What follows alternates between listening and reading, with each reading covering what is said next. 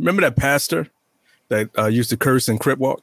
Yeah, he's still around. Oh, he's still around. Him up, see what's going on. He's still around. Of course, that dude was probably extra angry. He probably got promoted to bishop. He must have been my cousin. And Jesus told that motherfucker, if you don't like my wine, motherfucker, you kiss my ass. This is another episode of Decoding 40.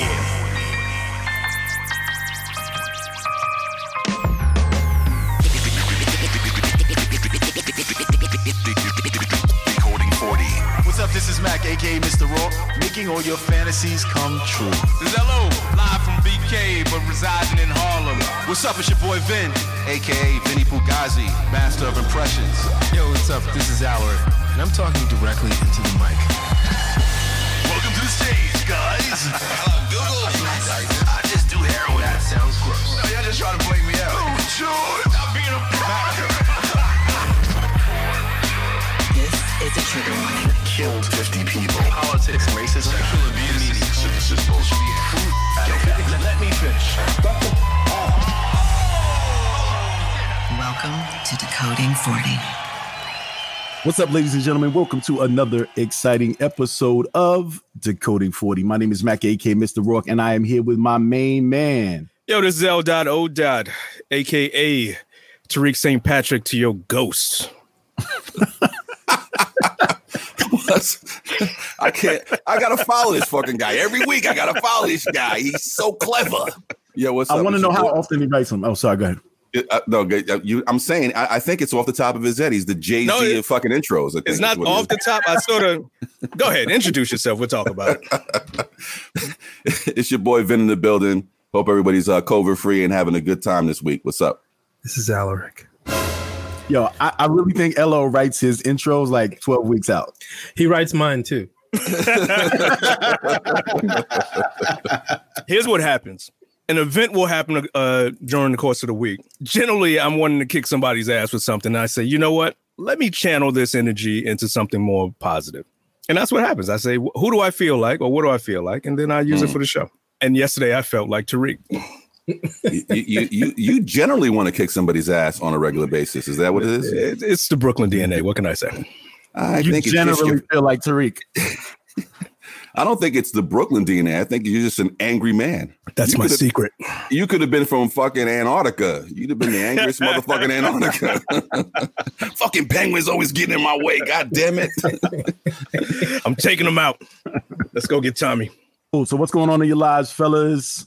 Oh, let's see. Today is the first day of homeschooling remotely with Christ. 2 toddlers. Jesus Christ. Yes. So I don't have much patience left.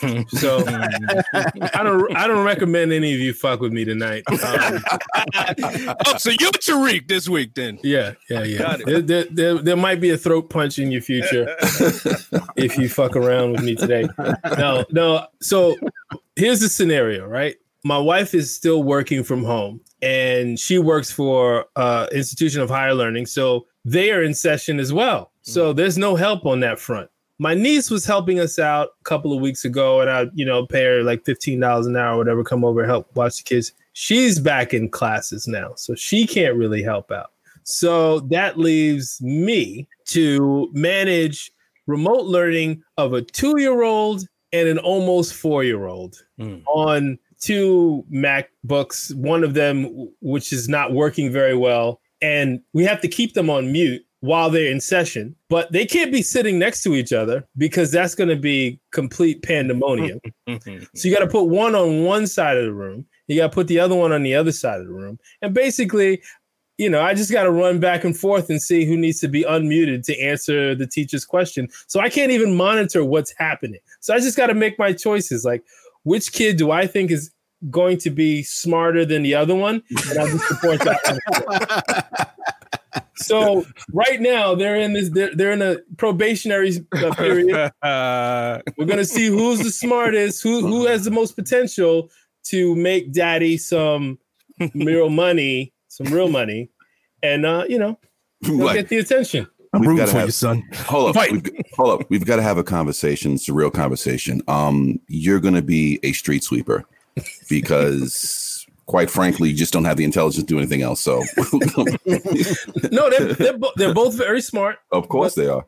Somebody's gonna tap into the right. It's a competition. They don't even know. They don't even know it's a competition right now. And I'm like, wait.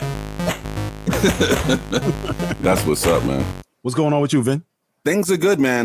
Today, and I don't want you guys to give me any shit, but we went and got you just set yourself up. Whatever, I already know what you're going to say, and I could not wait for you to announce this, and I'm giving you shit. Please go. Okay, so today we went and got a puppy. What? Yeah. Why? Wow. Why? You obviously hate dogs. You hate dogs. I don't hate dogs. I didn't like the motherfucking dog I had before. You are and the one you had before that. No, the one I had before that, I had to because I was in an apartment. I wasn't supposed to have an animal. All right. So that dog had to go. All right. Christmas. The next dog I got from a rescue. All right. Yeah. And a rescue dog situation is like the equivalent of a foster home, right? Because you get foster kids that are bad and crazy, where you get dogs that are bad and crazy. And my dog was a bit of a dick. So, he had to go. I'm sorry. And I know that there's probably dog people going to hear this like, I can't believe he did that. I'm sorry. So we got a brand new dog that ain't got no issues, no problems. The motherfucker is not crazy. And we get a chance to mold it. And it's a beautiful little puppy. You just don't That's know because the dog just got there. Right. I understand that, but I have done the research and I've been reading about this breed and learning I'm going to learn how to fucking treat this animal and get it toilet trained and all that stuff. Today toilet went outside. Trained. Well, not toilet trained, I don't know. Maybe I thought there's some technology involved. Hold up. What kind of research are you doing over there, my friend? Hold up. The dog will not be using the toilet. Listen, the dog will not be using the toilet. I'm saying toilet trained as in outside, potty trained or whatever. So today it started well. We put the dog out and I learned from reading these articles and I'd signed up for a website that specifically deals with this breed. And I'm going to fucking learn about, properly taking care of an animal. And the dog doesn't have an issue. Let's remember when he gives this one away. I'm not giving this one away. All right, we'll see. Okay. Can we start a pool? You don't have a good track record. They obviously didn't check your credentials. No, they didn't. Let's definitely start a pool on this one. I'm giving it 3 months before he regrets having got this dog. 3 months. It'll make it through Valentine's Day. Listen, the dog is going to eat one of his Tims and it's out. The dog will not eat a Timberland, okay? And I keep all my Timberlands in the safe, nigga, so they're not going to get to this. He's going to come. Dog is going to eat his Mobb Deep hat. Oh shit! If he eats my Mobb Deep CDs, he's gonna have a problem. Okay, I'm a Mobb Deep fan. Come work, exhausted, doing from overtime. He gonna put a sandwich on the chair. The dog's gonna hop up and eat the sandwich, and that's it. It's wrap. Man. It's a wrap sitting right there. I don't see this ending well at all. I know, and I listen. I knew it, and who talked you into it? The wife wanted the dog. The wife wants the dog. And you know what? I was apprehensive or whatever. And we started doing research on different types of breeds. And the original breed that we wanted, you cannot get that breed anywhere in like the Northeast. It's very difficult to get this breed of dog. We had to go like to Rhode Island and get it. So I was like, fuck that. I'm not going to Rhode Island. I bet she promised she'll help you walk it. Yes, she's going to walk it. But the thing is, with I see you at 4 a.m., brother. The thing is, with a puppy, I don't mind walking the dog in the morning before I go to work. That's not an issue. But with a puppy, she's gonna have to get up and she's gonna have to feed. The dog needs to be fed 3 times a day. Like it has to be. I feel like you're trying to convince yourself, not us, right now. That's what it sounds like. I agree. I'm already okay with it. Okay, so fuck all use. All right, fuck all use. All right. Well, you'll be back. It's fine. Whatever. Put a pin in it. Put a pin in it. $20. Whatever. $20 from each man. The dog's name is Onyx. It's a female mini. Why should we bother to learn it? Yeah, like really? Why? We don't want to know the dog's name. Yeah. By the time COVID's over, right. I don't even think that dog's gonna be there. Oh my God. He's gonna go to the farm. Oh, you got a pandemic puppy. Is that what's happening right now? Oh shit. You should call the dog Midnight Train because it's leaving. All right, you'll see. What's going on with you, El? So we are in the season finale of this ghetto apartment. We have the tiles up, even though some of the tiles are not straight, and it's driving me crazy. Oh, this bonus episodes. Yeah. Outtakes. Yo, you got some cross-eyed motherfuckers working in the apartment, son. The measurement I should do an eye test on all these contractors. Yeah. But the tiles up, all the shower fixtures are in except for the valve because I need a new piece. So I got to go to Home Depot in the morning to go pick that up. But the sink is in, the toilet's in, the new floor is in. It's all looking pretty good. We got to do a new touch up on the paint, and then replace the door, and then the bathroom redone. But I'm just more excited about being able to use that shower again. So yeah, that's it. Although in the next season of this ghetto house, we will be probably redoing the kitchen. So there's that. Oh boy, Jesus Christ! Yeah. I recommend. They're gonna hook look the for gas new line up. contractors. They're gonna hook the gas line up to the fucking refrigerator. Don't worry about it. That's what you're supposed to do, sir. Don't worry about that.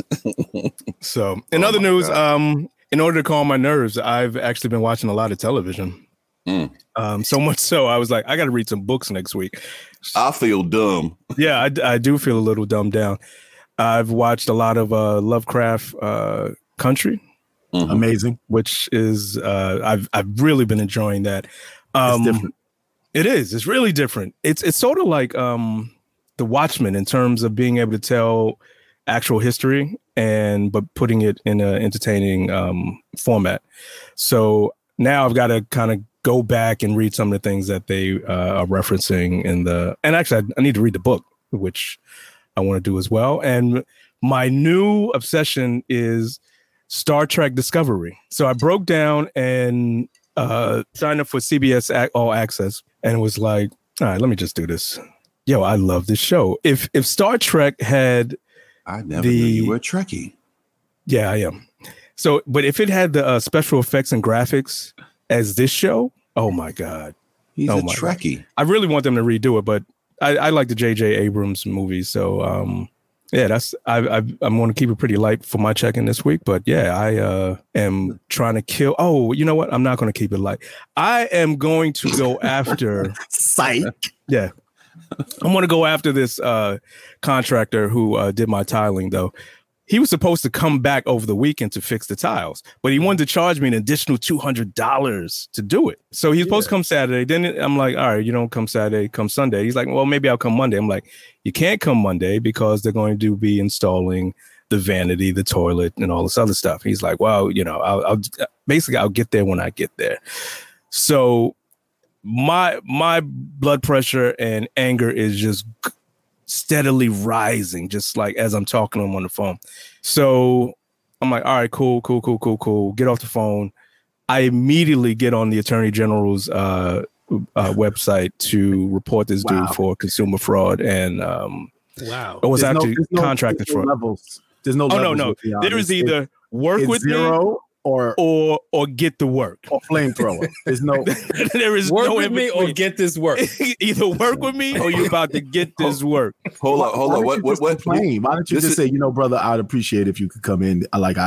Here's the thing. I know we joke about my anger all the time, but it takes me a while to get there. And when I get there, I'm on red.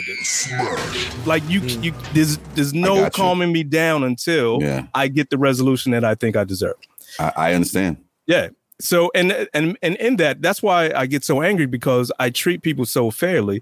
It affects my mentality that you're not treating me fairly. Mm-hmm. So it's like, boom. All right, you're gonna act like this. I got you. It's like that's that old Brooklyn shit. I got you, son. It's like, motherfucker, don't you understand how nice I'm being right now to try to fix this problem? Right. You don't understand, do you?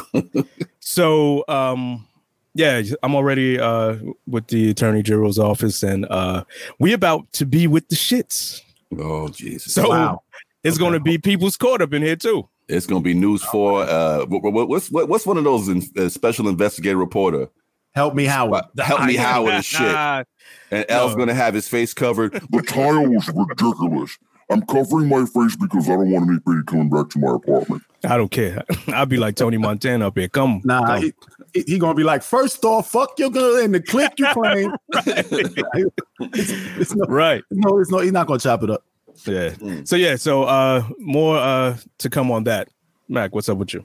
Funny thing is that I'm living in the parallel Leon universe, LO universe. So one is that I've been doing some therapy, doing a lot of therapy. It's been wonderful. Right. Yes, I feel amazing. I'm walking on 7 clouds and they all going in the right direction. And just to his point, it's like I feel the same way. I treat people very fairly and then I explode. But I explode because I feel like I've calmly said it. So one of the things I figured out is, working with my therapist, and I have a life coach and I have a new mentor. I've been working hard. I've been trying to put some support system in place. But anyways, through all of these conversations, one of the things that I have learned recently is that one of my triggers is me having conversations when I perceive the person that I'm talking to is being intellectually dishonest. That's a major trigger for me. Mm-hmm. And I haven't necessarily articulated that. And it's been amazing to really be present to that because I've avoided so many different arguments and it's been really, that's been amazing. And what I also realized in all of these conversations is that I need to stop, consider the other person, and actively communicate my displeasure in a way devoid of emotion. Because when I do that, and I'm like, listen, I understand that. Here's where I am. Here's where I perceive you to be. Is that correct? Just check in with somebody, right? Hey, is that correct? No? Okay. Well, here's what I thought it was. Oh, it's not that? Well, here's where I'm at. This makes me uncomfortable. And my life has been so much better just because I have not had to have these conversations. What was the word you used? Intellectually what? Intellectually dishonest. So in other words, is that another word for stupid motherfucker? No, but and then the other thing I realized is I don't want to have a discussion with somebody if we can't agree on the facts, right? And it's not because we can disagree on our perspectives, right? Right, left, whatever it is. But here's what I got to is if I see an apple and you see an orange, we have to stop and agree that it's either an apple or an orange, because if we continue this conversation, we're not having the same conversation. We're having a different conversation. And all of these things has been very enlightening to me, and they have really taken a lot of weight off of me, my conversations, and my general life. I hope I can keep this space, but it's been very, it's because I haven't smacked anybody in like 2 weeks. It's been great. So that's great. You know what? I think you should really talk to your therapist about your top 5 rapper list. You'll be healed. Because clearly we're talking apples and oranges right now. Maybe if you take you through something, just to help you out. But I think you guys would be surprised at my top 5. But go ahead. But you know what I was going to say, Mac, is that therapy is such an eye-opening thing, especially for us in this space and time in America. You know what I mean? It's so necessary because I find when I talk to my therapist, it's about anything that's on my mind. And you'll be surprised how much of the bullshit out there, whether it's Trump, whether it's what's going on in the streets, whatever it is affecting you on a daily basis. And when you speak about it, it just kind of like you wind up saying, damn, I didn't realize how much of this bullshit is really affecting me and on my mind. So it's just keep up with it, man. If you're consistent with your therapist, you start to move mountains in your mind, man, for real. It's been like I have been watching magic happen in my life, and just because we magic don't mean we ain't real. So shout out to my man. But that's just really how I've been feeling. It's like I'm watching it work. So shout out to everybody who's in mental health. Shout out to everybody who has mental health issues. Please, if you feel like you're having some challenges, seek the help. Don't just sit there and try to deal with it with yourself. I want to encourage everybody to go find a support system. Nobody's out here alone. You just got to go find the right person for you. I think that's important. So, absolutely. That's cool. Well said, my friend. Well said. I encourage people, even if you don't feel like you're underwater, if you don't feel like you're drowning, go anyway. It'll make you feel better. 100%. That's a space where you can talk about all the stuff that you can't talk about with anybody else in the world, and it's liberating. Yeah, that's awesome.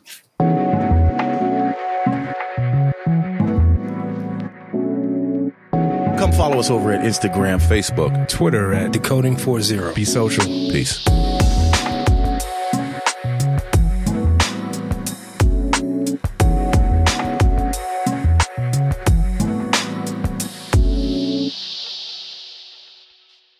So we are honored and we are privileged to have with us tonight a very special guest, actor, film director. With his latest documentary airing on HBO, Yusuf Hawkins' Storm Over Brooklyn. Ladies and gentlemen, we are excited to bring to you Mr. Muta Ali. Mr. Ali, how are you, sir? Welcome to the show. Let it breathe. Let it breathe. Welcome to the show. Let it breathe. Thank you. Great to be here with y'all. Thank you for joining us, man. Thank you for joining us. So how did this project get started? How did it come to fruition? How did you get involved? It got started in 2015, and Yusuf has he has a childhood friend named Charles Darby, and Charles Darby, he reached out online because he was trying to make a documentary. He said, like, you know what, I want to honor my friend. I want to make a film, but I don't really know how. He went online, reached out to a couple people. The people he reached out to knew me, and they called me because I had done a documentary on my grandparents called Life's Essentials with Ruby Dee. So Ruby Dee and Ossie Davis were actors and activists, and I wanted to do a piece on them. And I did sort of intergenerational piece with my grandmother before she passed away. And so Victorious DaCosta, he's a filmmaker. He saw that and he was like, man, I really like how you put that together. Would you be interested in helping me and Charles do this documentary on Yusuf Hawkins? And, you know, I was a kid at that time in New Rochelle when Yusuf was murdered. So I had to double back and do some more research to tell them, you know, whether or not I'd do it, because there was no budget at the time. But, you know, once I started doing that, I said, you know, we got to tell this story. And that was in 2016. But it was a lot of steps in between 2016 and when it aired in August, a whole lot of steps. And ultimately, it was four of us. It was me, my producing partner, Javon Frank, who's from Brooklyn, Victorious DaCosta from Brooklyn, and Charles Darby from Brooklyn. And with our energy, we went and we partnered with Lightbox Studios and the American Black Film Festival. And with all that energy combined, we went to HBO and then got things going, you know. Were your producing partners, are they a little older than you, or are you guys around the same age? They're a little older. I think they're in their mid 40s. Mid 40s. So, like, being a 10-year-old, like, what did you remember, or what do you recall about that period? Shoot, 10 years old in '89. I remember being in school. I remember thinking that we were all told that New York was a melting pot. I don't know if they told y'all that. But I remember that. I remember, you know, I remember Chuck D, and I remember, you know, Do the Right Thing. I remember all those things from '89. But as a kid, I was more into like Nintendo and right. I wanted to be an inventor and stuff like that. And out in New Rochelle, I was a distance from Brooklyn, but at that same time, my family was a little bit into the movement, so I understood, you know, certain things was going on. But when Victorious told me, you know, Yusuf Hawkins, I got confused. I was like, you mean Yusuf Salaam from, you know, the Exonerated Five? And he was like, nah, it happened the same summer, but nah. So like what I had to do though was go do enough research to absorb what happened well enough to tell the story to an audience who was there and have, and it be kind of honor what they experienced, but also have the story be sort of a tool for people who don't even know where Brooklyn is in relation to Manhattan. You know, people might know Times Square, but they don't know Brooklyn. So the story had to also welcome people who didn't have that intimate perspective of New York or had no idea stuff like this happened. So I think having that somewhat outsider perspective was advantageous because, you know, my immediate circle, everybody was from Brooklyn and were around Yusuf's age at the time when he got killed. So they had that angle. And so, but I could also approach it from the angle of someone who was new to it, which I think was an asset. So one of the things that I really like what you guys do, just from a visual standpoint, the aerial shots that you did over Brooklyn gave that effect of a storm moving through Brooklyn, which just was dope in terms of drawing the viewer into the story. But I would love for you to talk about, because we sort of touched on this when we talked about the documentary a couple of weeks ago, the emotional impact and the trauma that the friends and family seem to still be carrying for all these years. And if you could just give some insight into how it was meeting them and talking with them and what you got from just sharing the same space and that energy with them. I do feel like they are, I understandably still healing, after all these years. And I thought that was something important for us to know as a community, that, even decades later, the families of these people whose names we know or need to know are still in pain. But I wanted the piece to not reinforce the victimhood narrative necessarily. I wanted the audience to know that sort of, my head is bloody but unbowed. Like, these people are not destroyed, not defeated, so as much as you can pick up on it, I think, but near the end of the film, like Luther, for example, he's processed sort of that thought that, so for those who don't know, Luther Sylvester was one of Yusuf's closest friends and who was right with Yusuf when he was surrounded by this mob of young Italian men and shot to death. And Luther felt for years that it should have been me, and he didn't understand why it wasn't him. And so at the end of the film, I thought it was helpful to show that he is, I think, gotten past that thought and is thinking more that, my friend Yusuf wouldn't want me to have the light of my life dimmed because I think it should have been me. He would want me to live my life fully.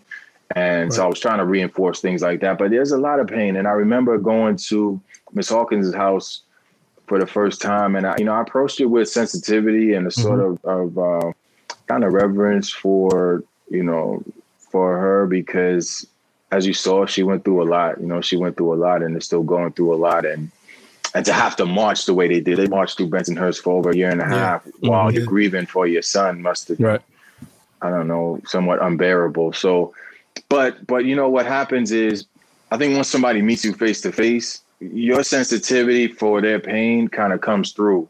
So I'm guessing, like, the universe works in crazy ways, but I'm guessing once she had a chance to meet me and actually sit across from me, the fact that I was looking at her story and her life and her experiences with some sort of sensitivity, I guess is the word I could use. Told her that, okay, I'm going to trust this person here to carry what I'm about to tell him, and be open and honest with him, and to be completely open. I didn't have to kick open that door completely because Charles Darby was Yusuf's childhood friend. So they had an initial trust for the process already. Right. But especially Miss Hawkins and Freddie, Yusuf's older brother, and Amir, Yusuf's younger brother, and Luther, like that pain is really, really, really raw. But I think this process was cathartic for them because they got to get it off their chest, And Luther hadn't talked about it in 30 years. We went back and forth about even starting the film with Luther's comments about, he said, and he hadn't said a word about this to anybody in 30 years, other than the testimony he had to give during the trial. He said not his kids, not his friends, like nobody. And a lot of them moved out of New York, because it's trauma that they're dealing with. But we didn't start the film with that. But that's just to show you that, that pain is still there. Yeah, I think it was definitely important that a man of color, a black man, came and did that, because for her to have to speak to anybody but probably would have been a totally different documentary. Yeah, and it takes that empathy that you had for the entire situation, and it showed in the documentary. You can feel it when you watch it, and that was important, man. And like I said earlier, it was very emotional, and to watch this woman, her eyes, it was something about her eyes when you watch it from some of the tape that you have from the 80s when she was, on TV or whatever, you see her eyes there and you see her eyes in 2015 or 16 when you did it. It's the same eyes, her eyes are, I watched that and was like the pain that she went through. I mean, it was just a great job that the way it just came through on screen, man, and I appreciate it was dope. It was definitely dope, man. Yeah. Thank you for that. That top down look, I'll tell you, that top down look came from two different directions. At first, I thought we were going to need recreations because, there's no footage of the actual crime taking place. And I was wondering how we could have somebody who looked like Yusuf and who could carry that, and how we could have people, how we could save money. And something came to me, like, we shoot from top down and the people don't have to look exactly like who they represent. And then we don't have to worry about things like blocking out a whole streets, in the background because we top down. So it was kind of a creative way to be cost effective and efficient. But it also came from another direction because segregation in New York is what I wanted to kind of have as a thread through it. And there's a New York Times article called Mapping Segregation, right? It came out in 2015, interactive map of New York, 2015 census data, but in 89, it was the same. It's showing where Black people live, white people live, Hispanic people live, Asian people live. And there's lines, you know how it is in New York. And so that top down effect reinforced our ability to kind of, the red dots and the blue dots, that was an extension of that map. So the lines in New York is what we wanted to reinforce. And I thought that was helpful. Yeah. You know what was so interesting to me? There was so many shocking things. First of all, you brought me back to a time that I wasn't even as conscious to everything that was going on. But one was that I was shocked about was the David Dinkins positioning. Two was the Patty Duke thing. And I really want to know when you came present to this might be a thing outside of the movie. And then the third piece of it was the Patty Duke. It was that. And then, just the overall racism, just the vitriol that these people had. I hadn't seen that in New York. I don't remember that. And I'm sure it's still here, but it's hidden. I've seen that outside of New York, but that was shocking to me to see. And I'm sure people who were older remember it in a different way, but those three things were shocking to me. And I don't know, was that something that were these narratives that you intentionally tried to bring out? When did you realize some of these things would be a thing, and how'd you weave all that into the story? Well, that's what sold me when I was talking to Victorious and told him I would direct it. It wasn't because I know we all need to remember who Yusuf was. It's because I understood that the story had contemporary relevance if the premise included racism denial.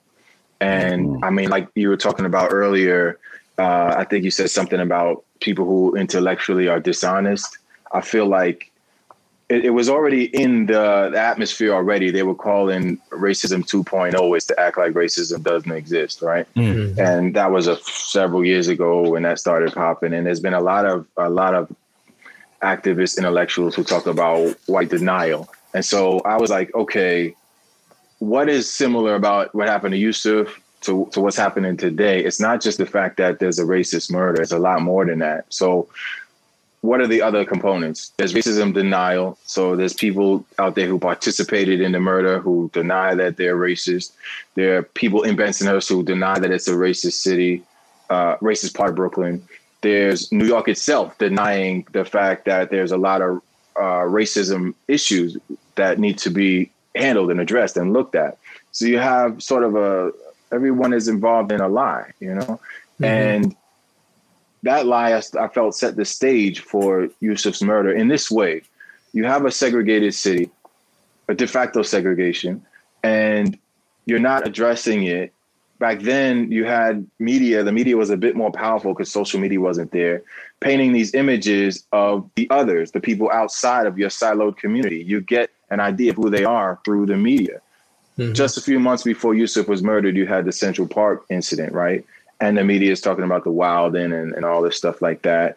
And you have a mayor who doesn't aggressively address racism. So all throughout Koch's 3 terms, he wasn't addressing it. And you have a black politician who could be mayor who is also not aggressively addressing racism for reasons I feel like I can understand, but it also leaves a gap where we're all participating in an intellectual lie. Right. And you also have activists, right, who Reverend Sharpton needed in some way, I feel, to repair his image because of what had happened with Tawana Brawley.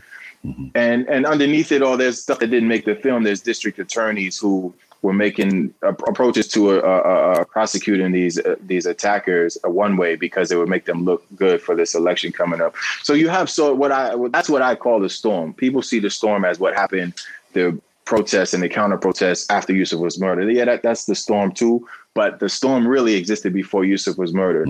So in my mind, I'm like, this whole thing, before I called Victoria's back and said I'll do it, is very important because that storm that existed in '89 exists now, right? And now was 2016 when I called him. So all those components that you mentioned are part of it. So that's how David Dinkins became a necessary part of the story, because in his participation, he needed the Hawkins family to vouch for him because it would help out. But he also needed to not aggressively address racism, which also helps the storm continue. And I wasn't shocked to see the imagery of the Bensonhurst residents and how racist they were. I don't remember why I wasn't shocked though, because it would make sense that I would be. I said the same thing a few weeks ago. Okay. I said the same thing a few weeks ago. It's like I remember that time and not being shocked at the attitudes of the counter protests, but I didn't have that direct experience ever. But I knew that it seemed like, oh yeah, that's probably what they should be doing or would be doing. But that it's very interesting that you say that. The narrative of this, what happened, was completely directed by the media. So what I loved about what you did with this film is like you really dove in and examined each little piece of this story, which we didn't get when the media has nothing to push back against it. No one's really taking a deep dive and examining all these pieces. They just sort of give you this broad brush media story that is supposed to explain everyone's emotion that's out there on the street, which is a complete lie, because everybody's motivated by different things. Everybody's out there for a different reason, but you're either pushed to this side or pushed to that side. And that's what we're experiencing now. Right. The media. Yeah. And the way that they're doing it is deeper than it's ever been.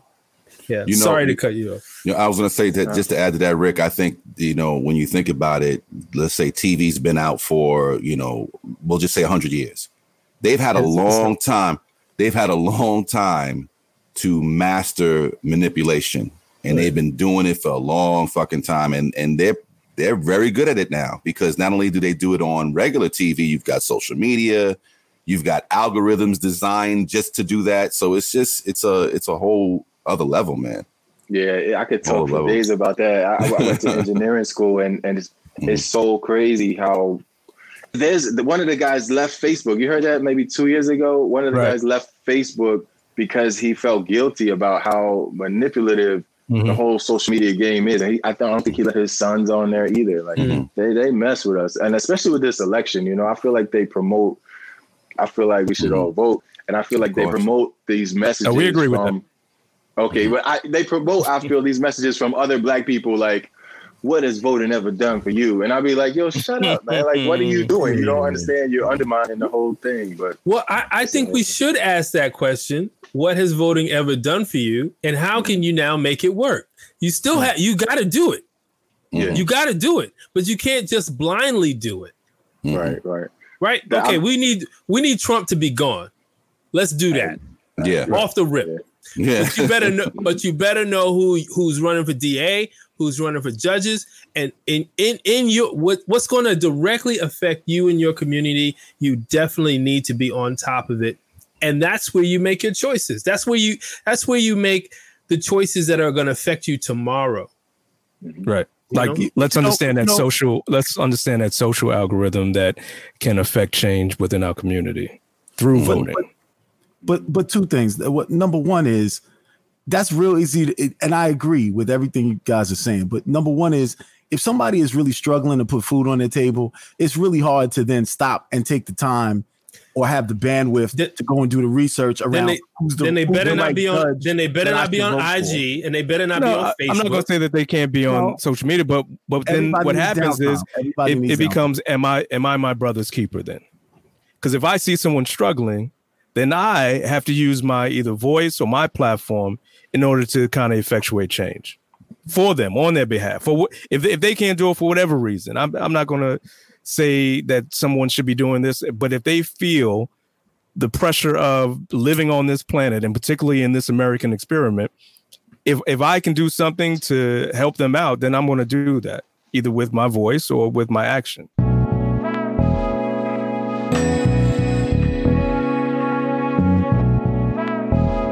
You are now listening to Decoding 40.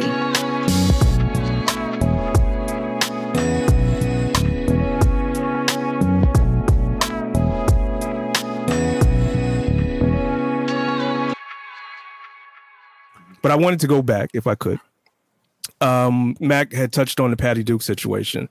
I'm curious as to what you thought about the fallout from the documentary airing. And did you even give any consideration as to, when this shit drop, he about to feel the heat? Well, we didn't know that was Patty Duke. We didn't. The viewers put that together because he. Wow. From the research we did and all the outreach we did, people were saying no to us, or people had changed their names, and were refusing to respond to us. So wow. I mean, I've heard Patty Duke because I grew up in Westchester. I've heard Angie and I think Funk Flex. Exactly. Like, Patty Duke, but I didn't know who that was. So we didn't know until people started. I'm looking on Twitter and I'm like, what? And then they showing the picture of Patty Duke, and wow, I'm like, yeah, wow, that is him. So it was a surprise. It was documentary aside, to me, it's a little disappointing that. I don't know. I wish he hadn't been working there. Hot 97 meant a lot to me in terms of hip hop. So it's like a little bit of like slap in the face. A little bit, like all that time. And then I don't know the truth. Like you hear like, okay, did they know? Did they not know? I have no idea. But it's like, it still doesn't feel good, I know when I watched the documentary after I had heard the rumors about that. Right. And then when you have the clip of him in the police station, when you hear his voice, I was like, oh, yeah, that's that motherfucker. Because you can hear his voice. Because I've heard his voice on the radio before. When, like you said, when he's with Angie, you can hear I've heard him speak before, and it was the exact same voice that he had at night in the precinct. And I was like, I have no recollection of him during that. I've heard his voice. And I said it a couple weeks ago. I thought Patty Duke was a woman, so I would have never made that connection. There is a Patty Duke who's a woman. Yeah, right. I know the actress. Yeah. Okay. She's not here anymore, so But no, she's coming on the show next week. She's coming on the show next week. But when I heard his voice, I was like, "That's him. That's him." I knew it because I'd heard the voice before, and it was. I know, Listen, there's going to be fallout, and when that documentary dropped, we're talking 30 years removed. So a lot of people, not going to say they did forget. They want to forget, and they want to kind of, get, and it's funny how they're given a second chance without any consideration of what they did, right? And he was able to not only be this new person, work at a station that is, and I think Rick touched on it, that fucking is responsible for programming to our community. whether it be commercials or music and whatever. I mean, he's a part of that whole essence of it. And then, like you had said before, it hurts your feelings. Like, how the fuck did this guy, who did this? And we're not talking about he got a job 20 years later. No, this was like 3 or 4 years after the fact. Right. You know what I'm saying? And he was able to seal his records were sealed. I don't know if he changed his name, but he went in there, I guess, with. Well, the story that I just listened to Ebro in the morning. Like, I haven't really heard anything about the case since, but I listened to them like at the day after, and their story is that nobody knew who he was for a while. His record was expunged, so if you did do a background check on him, you wouldn't see it. And he said that he had a conversation with Patty Duke about that time because he knew his age, he knew what would happen, and he was like, yeah, I was one of the people that got swept up in that. So he made it seem like he was just pulled up in a dragnet, like he was not part of, individuals being investigated as having something to do with the death of Yusuf Hawkins. And the other part of the story was that they said that he was hired at the station before they actually became Hot 97. Before they became the hip hop station. Yeah. They were something. I don't know what they were before that. They were a Guido station.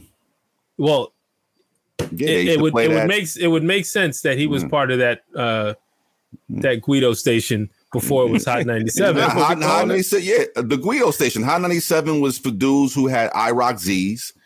And fucking wear wife beaters all the time. It was like one of those what's that? I can't think of the genre of music, but it's like that fast paced. I wanna be the one. Yeah. That shit. That's my fucking song. Play it up. Yo, Ange, turn it up, Ange. Hey Joey, how's my wife beater look? So I know we're driving Matt crazy because we are way over time on the segment. But that's all right. We can cut all that out. I did want to ask you about the documentary that you did with your grandmother. Okay. One, your grandparents, legendary Ozzie Davis and Ruby Dee. Hollywood royalty. Yes, indeed. Wow. Black excellence at its best.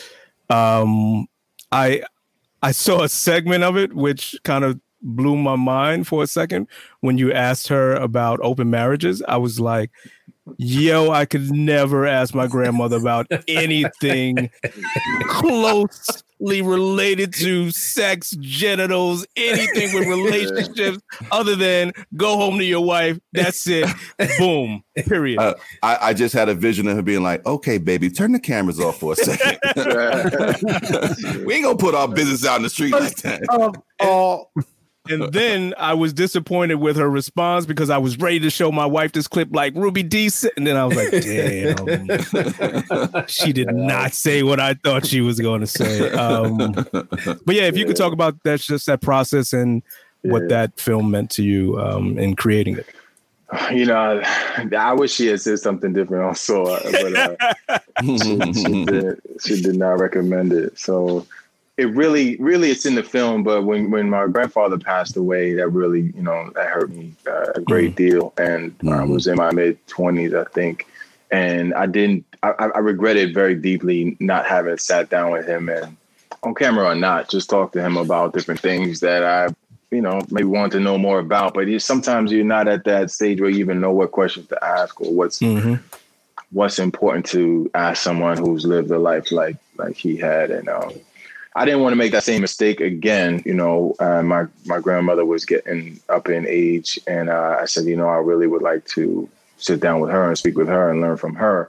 But the whole process of the whole documentary and the intention behind it, it grew and evolved for about a year before it solidified into what it was.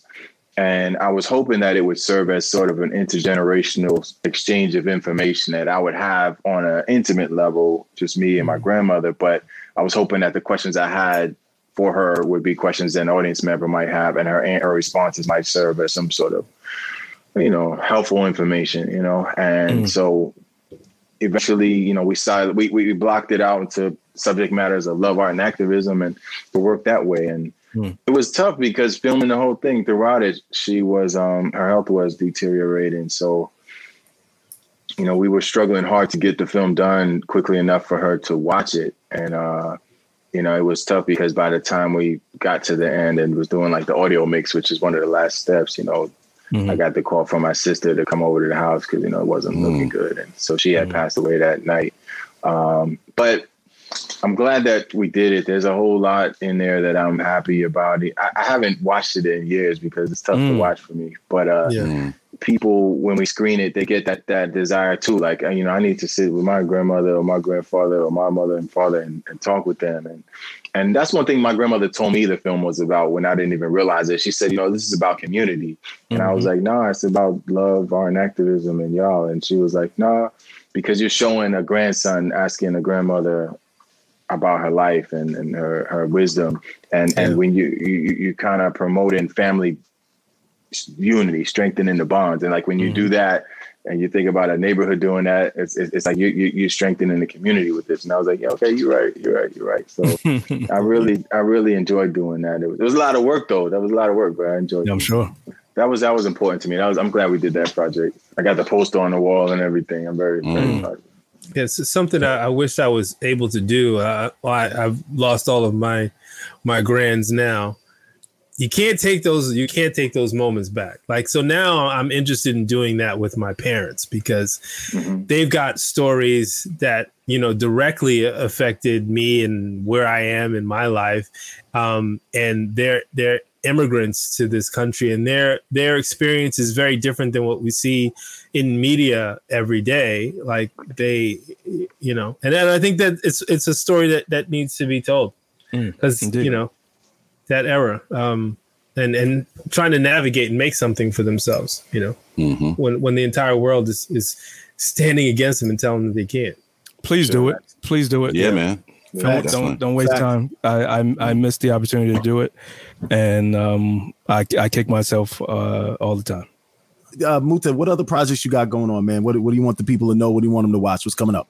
Well, okay, there's a few things, you know, but my heart has to be in anything I do, and I'm looking at a space now where the next projects I work on have to do with criminal justice system. They have to do with treatment of Black people in the medical field. And I'm really, and I have to do with economics in the Black world too. But the one thing that I think is coming out, it will be coming out within about 2 weeks. There's a special Nightline episode that I'm directing, and it's about the disparity in terms of infant and maternal mortality rates for Black people versus other races in the United States. So I've been immersed in that for a little bit, just for a few weeks now. But it's you know, it's tough to cover that because it's crazy. It's a tragedy how many more Black babies, infants die versus other infants, and how many more Black mothers die during the childbirth process in America. It shouldn't be like that. So it's an exploration of that, and also the ways that we need to address it. So I'm hoping people get a chance to see that on ABC later this month. I don't have the exact date yet though. Yeah, I'm really glad you're doing that work because I keep hearing the statistics that Black women are 2 times more likely to die during the child birthing process.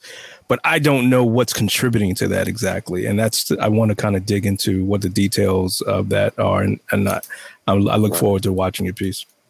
Yeah, thank you, man. Yeah, it's even higher than that, though, too. The baby got the stat you said is right, but that's for the infants. The mothers, it's 4 to 9 times. Jeez, wow. Yeah. Really?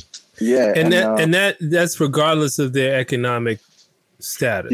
Yeah. So that's what in the piece is being, we've interviewed about 4 people so far, and they knocked that down. When you correct for economics and when you correct for education, there's still a disparity. That doesn't make up for the difference. And when it comes to the causes, there are external causes that are explored, like the stresses of racism, but what we're covering though is biases within the hospital system. So that's what's being covered too. That seems like the major cause. Real quick, and I don't know where I've seen this, or I remember seeing or hearing this from where was the location I heard this from, but something along the lines of doctors not believing when Black women are in pain and things of that nature. So that attributing to like, well, I have a pain here, and then being like, oh, it's nothing. And then it could be something that's really serious, and not taking how they feel or consider that because, oh, you're Black, shut up. Just deal with it, and not either prescribing proper medication or even considering what they might be feeling. Yeah, that statistically has been evident that doctors don't believe. There's a bias that doctors believe Black people don't experience pain as much as other races. Like our pain tolerance is different. So they'll prescribe less pain medicine to us. And if we complain about pain, they won't necessarily believe us. When it comes to Black women, they're treated as if their requests are annoying. They're not listened to. And it has led to death. Even this year in New York, it will lead to them not addressing surgeries that didn't go well. And the woman will be in pain and they won't check it out because they won't believe her, and actually being convinced to do C-sections sometimes is unnecessary, but it leads to doctors and hospitals making more money. So like that's part of what we're talking about too. But it's a lot. And even when the baby is successfully had, women sometimes in hospitals are heavily encouraged to put them on formula. And whereas breast milk is generally much more healthy for the baby. But they kind of, I wouldn't say coerce, but they really push through the formula, and that affects the health of the babies too. So there was a stat that I wish we could fully rely on that CNN put out about 2-3 weeks ago that kind of got people kind of fired up more about how Black doctors are your baby's more likely to survive if you have a Black baby with a Black doctor than with a white doctor. I think 3 times was the difference. But that stat through research, that study was only in one state, and there are limitations to that study. But I mean, just the idea of it and the possibility of it is really something that I think just not right. That story was the impetus for Bloomberg donating money to, I think, 4 Black medical colleges. I didn't know he did that. I gotta do my research. Okay, cool. That's what's up. He did that recently, I guess. Then it was recently. Yeah. Okay. It was Meharry, Morehouse, and I can't think of the other 2 right now off the top of my head. Okay. Thanks for saying that. I'm gonna integrate that in if I can. Oh, co-producing in here. Hold up. Y'all know I like credits. Y'all know I like credits and shit. I like me some credits. Hold up. Muta, be aware the email is coming. Like, nigga, I want credits. I'm with it. Shit. Now, if he don't act right, I'll call his mama. I'll call his mama. I co-produce that. Yeah, I co-produce that. Yeah, well, you know I worked on that, right? You know. It's a small thing, but you know. I had to get in the industry somehow. I really appreciate the work you're doing, man. You're doing a lot of big things. Absolutely. Man. That's some heavy lifting, brother. Yeah, That's man. Some heavy lifting. Like, man. You talking about some subjects, man. Just don't get too deep, man. Start Black helicopters start following you, brother. Just Black vans. Black vans is out there, bro. I don't want to even open that can. But, You talk about therapy. Earlier today, I was talking about how sometimes it's heavy to be immersed in this stuff, man. Like it gets to your spirit. So like, I need to get into more meditation. I definitely. My therapist was on vacation for the last month, so I started getting this week. But I need it right now, though. Yeah. Well, we don't want to see you on the news, brother. We need you. We need your support. I appreciate support, that. Man. Speaking of spirits, we transition to this week's libation. Maybe This has been a heavy episode. This has been a heavy episode. So, what are we drinking?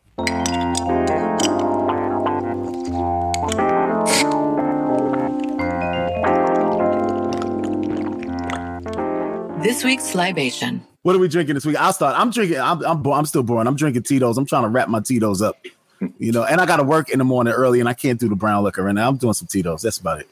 I really want y'all to stop perpetuating this myth of brown liquor and light liquor. That's racist. Brown liquor is brown. No, why can't we say brown liquor? It's heavy.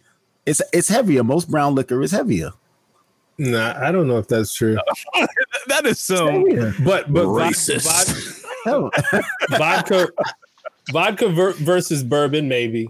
Have you? Hold up. You that's not true because you ask some Russians. They drink that vodka shit. They get violent as shit. I can drink 4 bottles. I can drink whiskey all day. You give me 2 glasses of gin, I'm done for the night. Gin is different. Yeah, Alaric, gin is very different. I hate gin because of Alaric. I love gin, but it doesn't really mess. It makes me think I'm not drunk for some reason. Really? Yes. Yeah. That's usually the problem. Yeah, right. Right. I need another one. Give me my motherfucking car keys. You talking? I just had about 5 drinks of gin, telling me I can't drive my car. Fuck out my face. Stupid motherfucker. Give me my keys. I don't care if you are police. Yeah. God damn. What the fuck are them lights bothering me for? Turn them lights off, God damn it. You see me Can't driving just see drunk. I'm trying to use my phone while I'm driving. Motherfucker. Shit. I'm drinking the show's favorite, Basil Hayden. Basil Hayden. Yeah. I found my new bourbon spot. I found my spot now. It's Good. over near the BJ's that I go to, and they've got a great selection. It's huge. But I got this one. It's called Bibb and Tucker. Small batch bourbon. It's actually really good. Bibb and Tucker. Is that Bibb and bottle Tucker. that dark, or is that the actual? No, the bottle's that dark. But it does have a pretty dark tint to it. It's kind of reddish. I think it's finished in port barrels. Alaric, sir, you are the Indiana Jones of bourbon on this podcast. I just want to try some new shit. I like it. As I was traveling through the mountains of North Carolina, there was a small distillery there that I found. Nah, you ain't gonna see me in the mountains of North Carolina. Squeal like a pig, boy. just bring, as long as Muta comes with a camera, you'll be fine. It's all right. If I'm with a crew, I'm good. I'll go. Kill these people here. Get them out of here. I'm keeping it light. I'm drinking Coors Light. Whatever. It's not a pina colada, but listen. I'm drinking Coors Light here, and I'm feeling very great. You know, there's no problems. After this, I'll go to a baseball game and maybe have sex with my wife, Karen. We'll have intercourse. I'm sending you some umbrellas. I'm going to send you some umbrellas to put in your drinks. Let's say some umbrellas. It's all right. All right, cool. So, Muta, thank you for joining us. We really appreciate you being on the show and hanging out with us and dealing with our shenanigans. We really appreciate it and sharing your stories, man.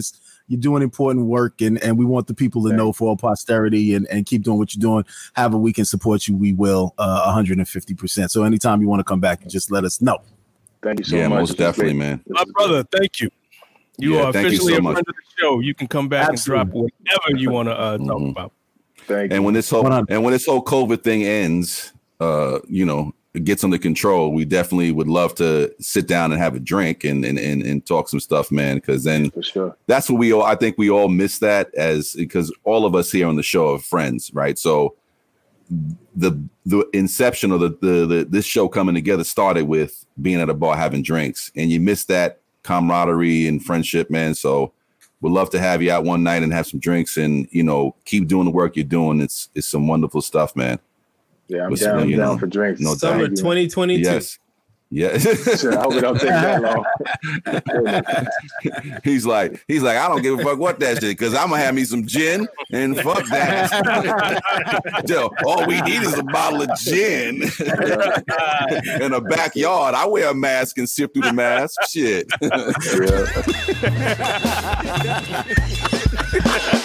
Fucking decoding for it. So 19 Black families bought 97 acres of land in Georgia to create their own Black city so it would be safe for Black people. I think this is fantastic. Is this what we should be doing? Is this where it's going? And is this why white people are scared? So like what do you guys think, man? How you feel about this? Alaric cannot wait to crack his mic on this one. He was literally wiping his lips like he's drooling to get on the mic. Go ahead. I think this is in the step of the direction of what the nation has talked about, what Garvey has talked about, creating your own community and designed under your own rules. You know, it's not someone designing a ghetto and pushing you into it and designing projects and deciding that's the only place where you can live, and any property that's worth something is outside of your community. You design it, you build it. I love the idea. I love it. I think more power to them. Like, what state is it in? It's Georgia. And actually, Georgia. Vin was actually pretty close. It is, I think, in Toomsboro. Georgia. That's what it was. He wasn't making it up. He wasn't making it up. I know there was a T and a couple of O's and some vowels, nigga. Okay. It was in Toomsboro, Georgia. Here we have Tooms. Some vowels and some consonants. It might have been, I don't know what's happening, but it was, yeah. I definitely read a couple of articles on it. You know, I was talking with the wife about it, and we were just like, it's dope. And I just liked a lot of the mission statements coming from the two young ladies who created this, who created this opportunity to buy the land, right? Mm-hmm. I like what they're doing, and what their planning is. Their first phase is agricultural. They're talking about building some homes and creating some businesses. And I think and they were talking about generational wealth, all the things that, you know, we always talk about that they've put into play. And it's two Black women, you know what I mean? Mm-hmm. Who and one of the women, I can't remember which one was it. I think her name was Stacy, if I can remember correctly. But she had spoken about she got the idea after watching George Floyd and Aubrey and all these deaths that happened at the hands of white folks, whether it's racism or police, and having a fear for her own husband and her own son. Mm. And feeling like, you know, she said she had reached a fucking, you know, boiling point. Like, I can't do this anymore with these people. Like, what the fuck? And that's when she wanted to buy Toomsboro.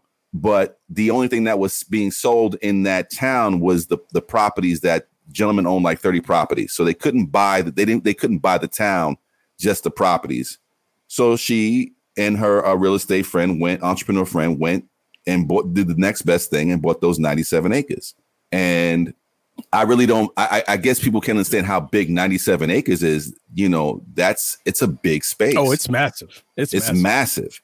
You know what I mean? I'm really hoping that people get behind this, famous people get behind this as far as financially. You know, Akon is building a city that he wants to model after Wakanda was it Senegal, correct? Is it Senegal or that's where he's from? I don't know. Yeah, in Senegal. Okay, so he's trying to build a city in Senegal based on the Wakanda, you know, vision.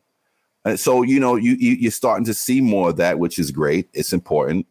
And who wouldn't want to if you're retiring or want to go somewhere where you feel safe? Because right now, you know, you can catch it anywhere. I just hope that they really push forward and at the very least create, even if the land doesn't become, you know, quote unquote Black Wall Street, it would be great for them to at least farm and create an opportunity for Black groceries in Georgia to open up and have that pipeline of, you know, fruits, vegetables and, you know, livestock. That would be dope. You know, so then we know where our fucking groceries and where our food is coming from. And it's not Monsanto, you know, so right. I really hope that it does come to fruition. I think the only thing that I'm sort of apprehensive about, not in terms of why they're doing it, but in a state like Georgia, when they see Black folks standing up and doing their own, somebody's going to try to disrupt it because they don't like to see that. But I think that's what it should be done. That goes back to when we talked about Wimbush. We got to figure out a way to protect it as well. Yeah.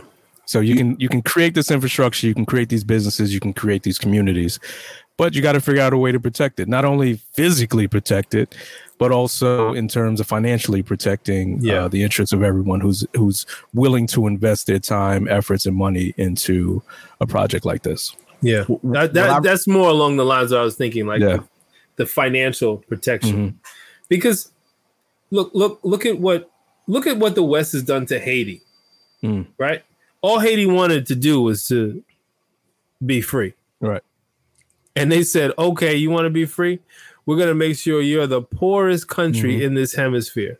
And you're not going to be able to do anything. And any progress you do make, we're going to chop it down. What they did, I'm sorry, Mac, what they did in Haiti is the same thing they did after fucking, they paid southern states back for literally, quote unquote, losing their property.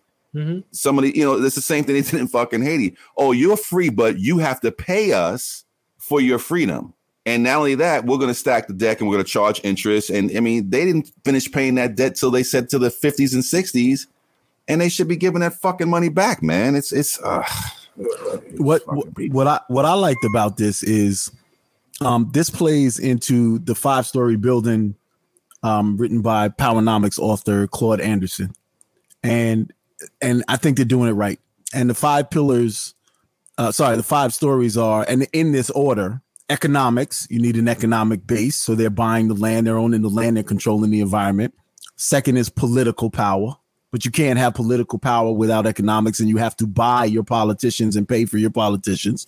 Third is your justice system and your ability to protect both your political and your economic power.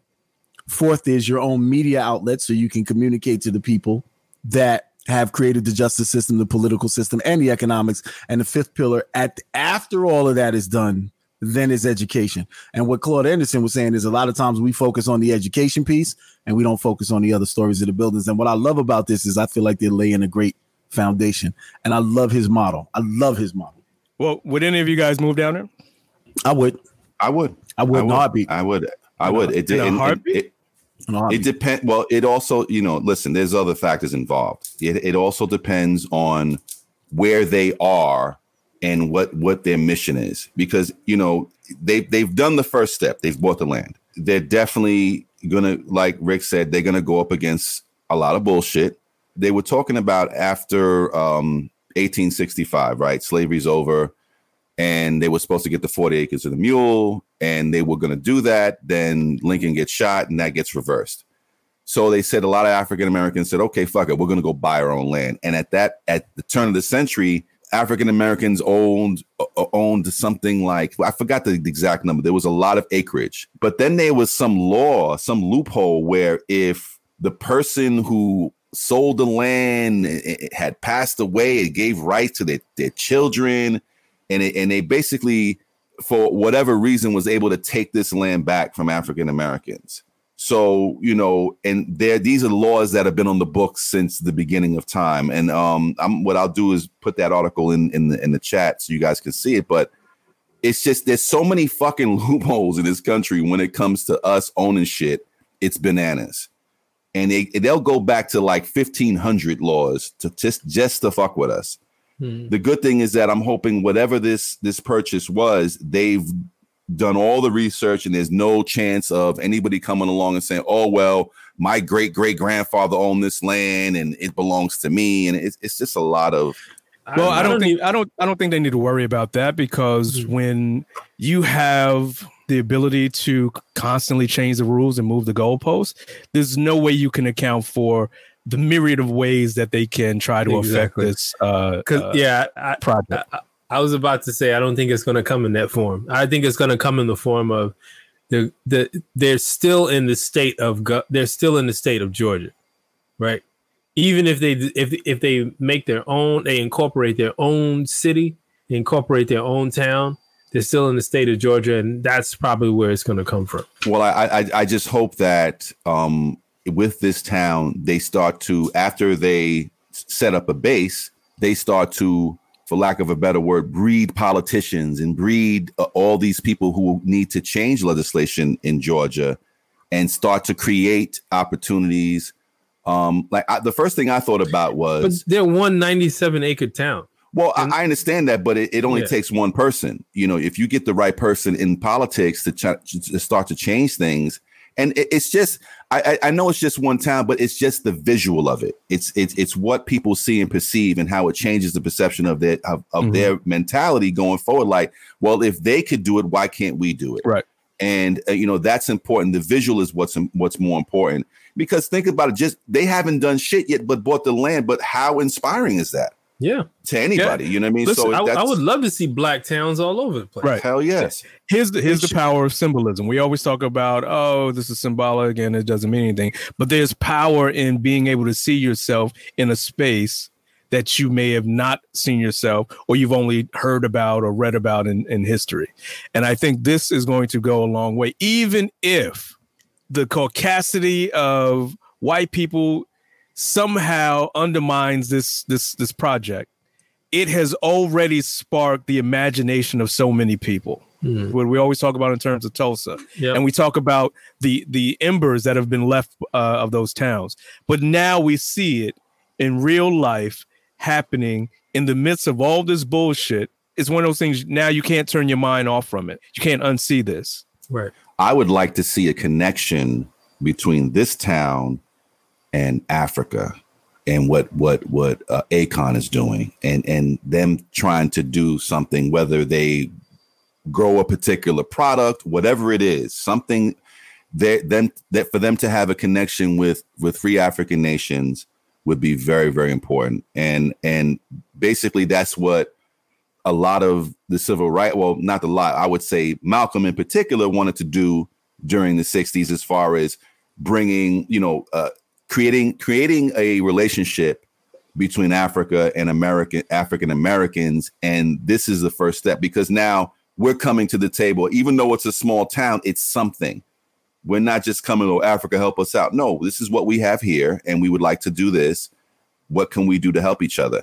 And I think, when you come to the table with equal money and equal footing, it means a lot, man. I hope for the best, and we have to keep light on this, because any little slight that comes from Caucasians in Georgia, you have to blow that shit up. I think it's amazing what they did. I just don't think that it's sad that this is a story.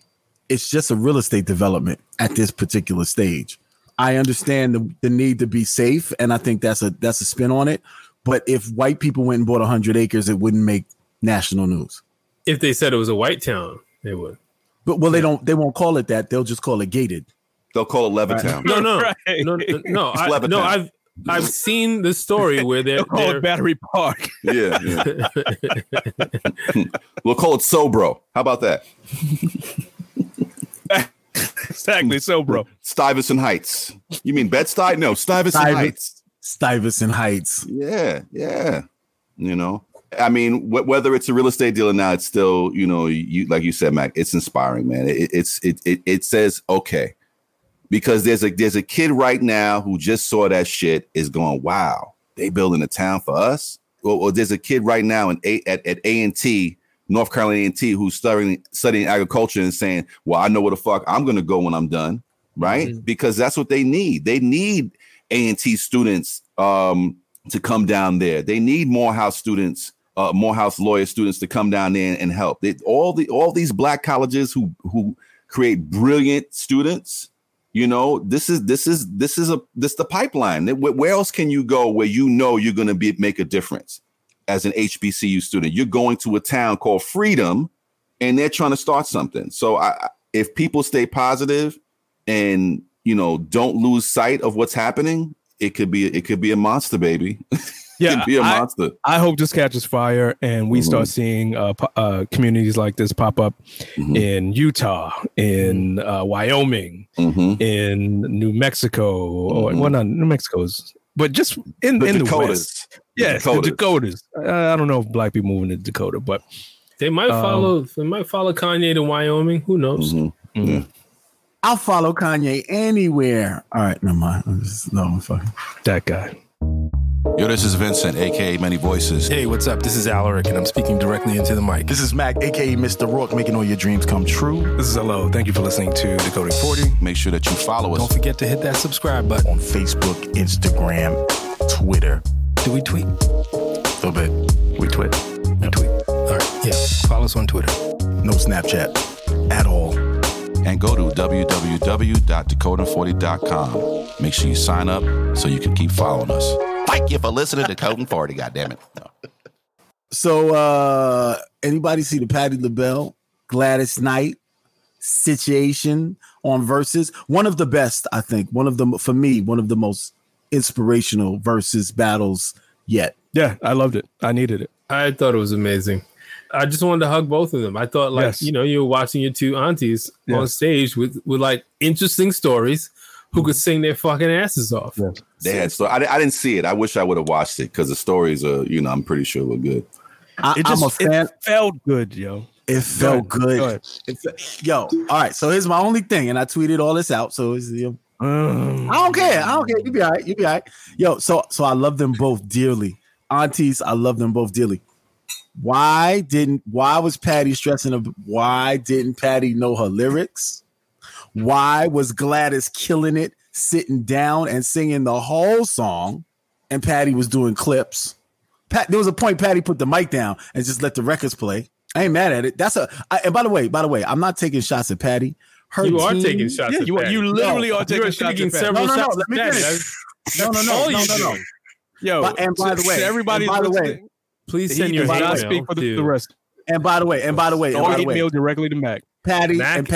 Yeah, don't say my fucking email. And Patty is Mac's email is macb@g. Patty. He know he done wrong. Exactly. No. See, y'all even let me get if you weren't talking grimy, you wouldn't mind your email being No. Y'all not letting me finish. Y'all not letting me finish. All right, I'm gonna say it at the Patty, end. it was her team. Okay. First of all, it's her team. It's not Patty. 1. 2 is them fucking pies is unbelievable. I've had them. They're bananas. I blame her team. I don't blame her. And why didn't Dionne Warwick? I blame her team for not having the lyrics up on the board like that. Like she was like, "Where's my lyrics?" And I was like, Patti LaBelle's got to be. How old is Patti LaBelle? But yeah, she's up there. They're both up there. But Gladys is 77 and she knew all her hits. Because Gladys is still performing. Gladys. Hold up. Gladys was shutting them down. Secondly, Patty actually played more songs than Gladys. I guarantee. But Gladys was killing. You don't remember things that you wrote 30 years ago. I don't remember what I wrote 30 minutes ago. That's actually You're not supposed true. to remember Okay. every lyric that she wrote 30 years ago.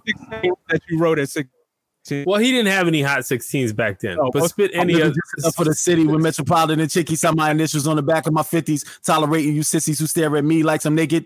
Top of the world, Ma, come picture it with me. That verse is from 1998. I remember my rhymes. Spit another one. There's 8 million MCs on this block alone. I dismember turntables from wax and chromosomes. IQ the indigenous, rap ridiculous. Can't flex chromosome, cleaning grounds is rigorous, meticulous. Like my dimes beat nails in hair. I want to slow it down so you get it. I served you brothers like G, Benson, or Belvedere. Y'all cats are so atrocious, cause severe neurosis. Sit down your posters, collect reward for exposures. The superficial throwing me palms, it's artificial. I start the issue if you wish to. Exchange your missiles. Deny my enemy his mere existence. I know you're listening, so watch me whistle from the prison to the sewer system. Come on, B. I used to have that hop. I would now do 18 more. Right. Do 2 hours. I could do it. Do 18 more. I proved my point already. No, you didn't. It's her team's fault. And why didn't Dionne know there wasn't going to be no motherfucking? Why didn't psychically Dionne know there wasn't going to be shit on the teleprompter? Let me ask you. I'm gonna tell you what happened. I'm gonna tell you what happened. You just explained why Patty didn't remember her lyrics. You said Dionne Warwick was there. Now, everybody knows Dionne Warwick liked to smoke weed. So what happened was they smoked some sticky icky, and Patty was like, "Damn, girl, this gonna make me forget everything." This is that gas, Patty. This is that gas, Patty. Yo, I wouldn't doubt that. Don't doubt it at all. Yeah, she's like, "Oh, I smoked this for my cataracts." Girl, you had cataracts for the last 35 years. What kind of cataracts you got? Since she was 19. Oh my God, yo. That's what happened. They smoked that gas and she fucking forgot. That versus was everything. It literally lifted my spirits because I was in a funk. It did too.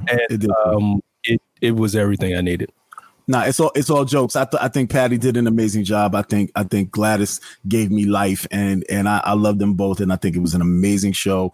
And listen, I want to shout out to Swiss and his whole team and everybody involved in Versus because Swizz and Timbaland, man, Swizz and Timbaland, amazing idea. you guys are bringing life to a dark time, and it really impacts me and everybody that I know who's touched by it in a very special way. And this is a moment that I'll remember. I felt like they were in my living room. It was amazing. It's all jokes. I'm ribbing them, but it was amazing. We get to honor them now. We get to honor them now. At the height, they had like 567,000 people watching them, right? And the first thing I did when it was over is I went to Spotify and I went to search Gladys Knight. And while I'm just doing the dishes, about to go to bed, I'm just streaming Gladys Knight, right? And I'm hoping that out of that 500,000 people that were watching this, I'm sure I'm not the only one that was doing that. I woke up this morning. And then Patty was today. I was streaming Patty today. Yeah. I woke up this morning and I found a Versus playlist and I was just rolling through it. Rolling through it. 100%. Cool. What did we learn today besides that we have more tolerance and longevity than we thought we had? I learned that Mac is ageist and he hates Patti LaBelle. If it wasn't for those pies, I would not fuck with her son. Essentially, that's what he said. I'm glad he's not her caretaker.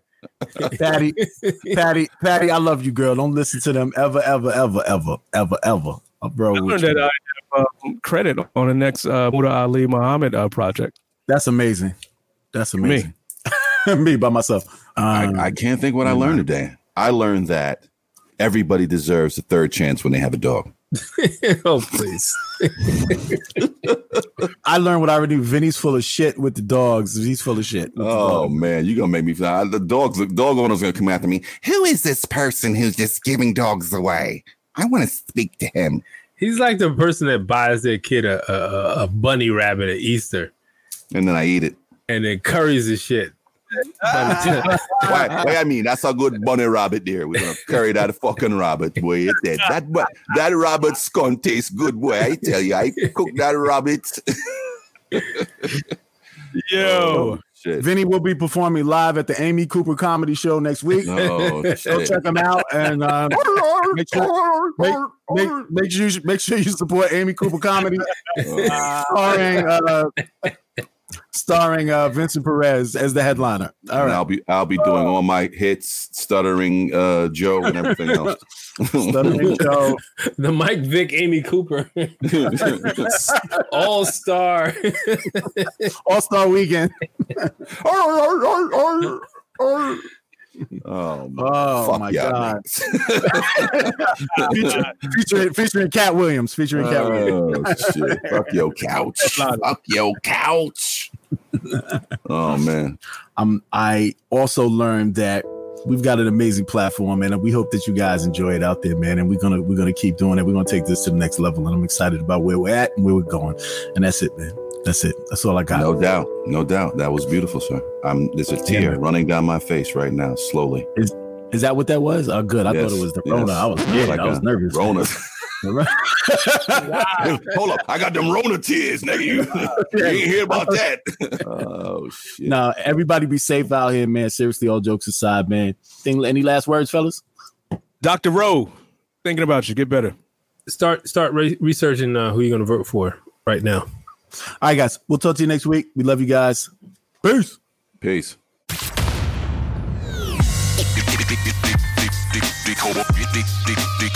Decoding 40.